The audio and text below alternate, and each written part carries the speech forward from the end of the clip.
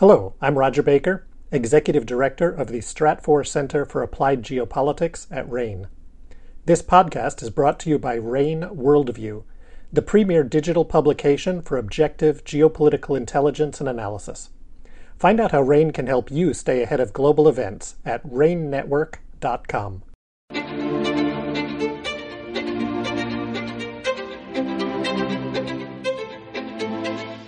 This is RAIN's Essential Geopolitics podcast with critical insights you need to know. I'm Emily Donahue and I welcome you. When Israel and Lebanon signed a U.S.-mediated maritime deal, after last-minute negotiations no less, it opened, if not a door, maybe a window that long had been closed. Or did it? Emily Hawthorne has the down low. She's RAIN's Senior Middle East and North Africa Analyst. Welcome back to the show, Emily. Thank you. So, as we all know, the devil is in the details. What exactly did Lebanon and Israel just agree to? So Lebanon and Israel just agreed to demarcate their disputed maritime border, but that's really just about it. There are other aspects to the agreement that allow both countries to get royalties from the exploration of a gas field that straddles the boundary that they've agreed to. But that's really pretty much it, is the official demarcation of a maritime boundary, which really is the only officially recognized boundary between these two countries. And then also this agreement that both countries can get royalties from the exploration of offshore gas for any field that straddles that agreed to boundary. There's a lot of other issues between these two countries, and this agreement does not really touch on those issues, including demarcating a land boundary, but and also not ending the state of war that is still technically ongoing between these two countries.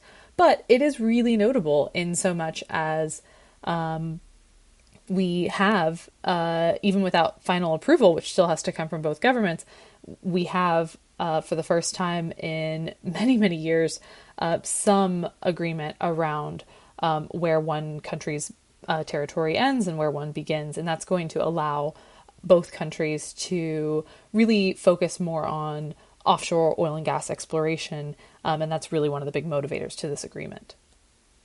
Emily, you mentioned motivators, but when it comes to benefits, who might benefit the most from this? And maybe you could tell us how as well. So because this is pretty much just a maritime border demarcation, and because the primary motivator was economic for both of these governments, the Israeli and the Lebanese governments, it's very much first and foremost about gas. And Israel is the party that is going to most immediately benefit. And that's because Israel can immediately start extracting gas. And it has been planning to start extracting gas from one of the sort of gas plays that's in this area, the Karish field. They've been really putting in place a lot of the infrastructure to do that, working with international firms, putting in line investment, etc. Lebanon really doesn't have anything established in terms of oil and gas exploration. They're very, very eager to start doing oil and gas exploration. And that's, again, one of the big motivators to this agreement even being struck, is this need that Lebanon feels right now, 3 years into a very severe financial crisis, this need that they feel to develop any resources that they can get their hands on.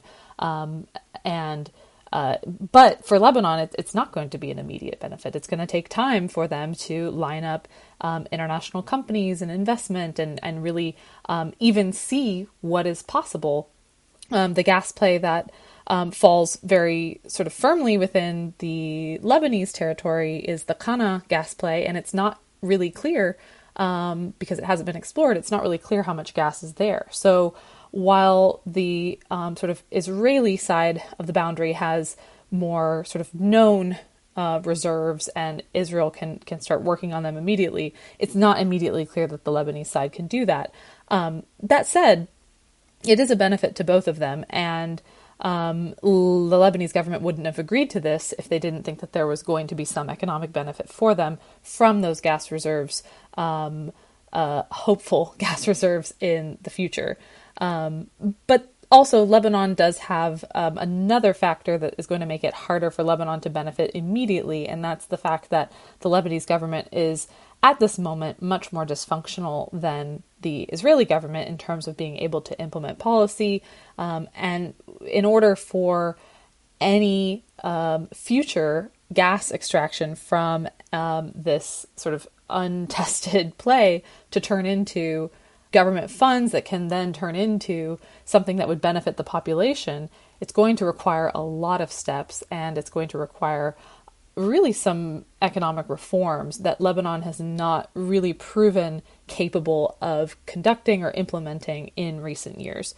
So I say all that to point to the reality that Israel economically is going to benefit more immediately than Lebanon, but both countries are going to benefit economically in the long term if they can maintain this boundary, and if there is gas to be had on both sides of the boundary, and if they can sort of abide by this agreement to share some of the royalties from any gas play that straddles the boundary. But I do think that we could also spend some time thinking about the political benefits and the security benefits from this, which the political benefits are complicated because there are detractors of this agreement on the Israeli side and on the Lebanese side. There are those within Lebanon that think too many concessions were given to the Israeli side, and there are the same sort of voices in Israel, although I think less than on the Lebanese side.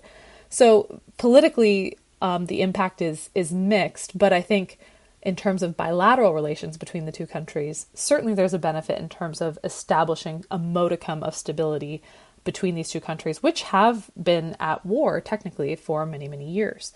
So there's that as well, that sort of political impact. So let's talk a little bit about the window opening. Could this deal possibly lead to more cooperation between the two countries? I think that it could lead to more cooperation between the two countries. And I think that that's one reason why a lot of Lebanon and Israel watchers are really very, very focused on this issue right now and are curious what this could portend for their future, because even though it's highly unlikely that Lebanon and Israel normalize their ties in the near future, the fact that they are negotiating with each other, acknowledging each other, and the fact that this basically, this agreement means that Lebanon and Hezbollah within Lebanon has recognized Israel, has actually recognized Israel as an entity that can be negotiated with. And that in some ways goes against what the sort of very purpose of Hezbollah being this militant and political body that exists to try and destroy Israel. It almost feels anathema to their entire ideology. But there's a degree of pragmatic realism on Hezbollah's part that in order for Hezbollah to ever benefit economically, or for Lebanon to ever have a chance of benefiting economically from any of the offshore oil and gas deposits, that there has to be something of this tacit recognition of Israel. But this is really, really notable. And that's the component of it that opens this question of whether there is the possibility for more cooperation between the two countries.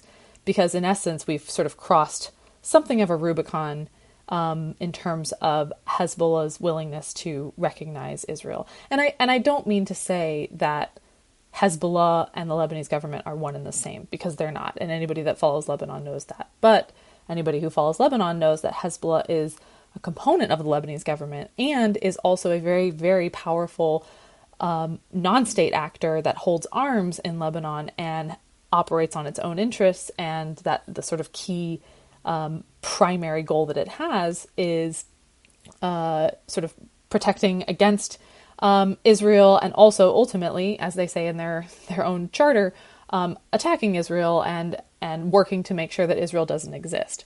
And so I think the fact that that we have this agreement that we know Hezbollah has signed off on is this really notable step. I think the next question is, could they negotiate a land border? There are some really prominent land disputes between Lebanon and Israel. The land border essentially follows along a UN protected and mediated line, but it's not technically the recognized land border in terms of being recognized by both countries. There's also little pockets of territory, perhaps most notably the Sheba farms, that there are those in Beirut that say the area is, Lebanese territory and Israel's occupying it. And Hezbollah even uses that area as sort of a justification for carrying arms against Israel. So there's still a lot of land territory disputes that need to be ironed out in order for there to be more stability within this part of the region. But this maritime border demarcation opens up the possibility of that. And I think that that's really notable. And I think it's fair to say that both countries do. Another way that they benefit is this slightly decreased likelihood of outright conflict between them. Hezbollah and Israel have clashed numerous times. The most famous is the sort of month-long war in 2006, but there have been other really serious incidents, cross-border incidents between Hezbollah and Israel in more recent years. And it's possible that if we're in a place where Hezbollah is willing to even acknowledge Israel tacitly, that we could be looking at more de-escalation between these two countries. And that would benefit certainly the people that live in Lebanon and Israel, but it would ultimately benefit, anybody who is visiting this region. This is known as one of the sort of tense borders in the region, and this possibility of slightly less tension portends just a little bit of more peace in the Middle East. But we'll have to see, because we don't exactly know what's going to happen. And as we said in the beginning, this is primarily very much a maritime border demarcation focused on both countries' ability to develop offshore gas reserves. But it's impossible not to dream of what might be possible because of it. Well, thank you for that analysis, Emily. Thank you. Emily Hawthorne is RAIN's Senior Middle East and North Africa Analyst. You can read her work in RAIN Worldview, which is RAIN's geopolitical intelligence solution for security professionals. Learn more about RAIN Worldview at rainnetwork.com. That's RANE network.com. I'm Emily Donahue. Thank you for listening.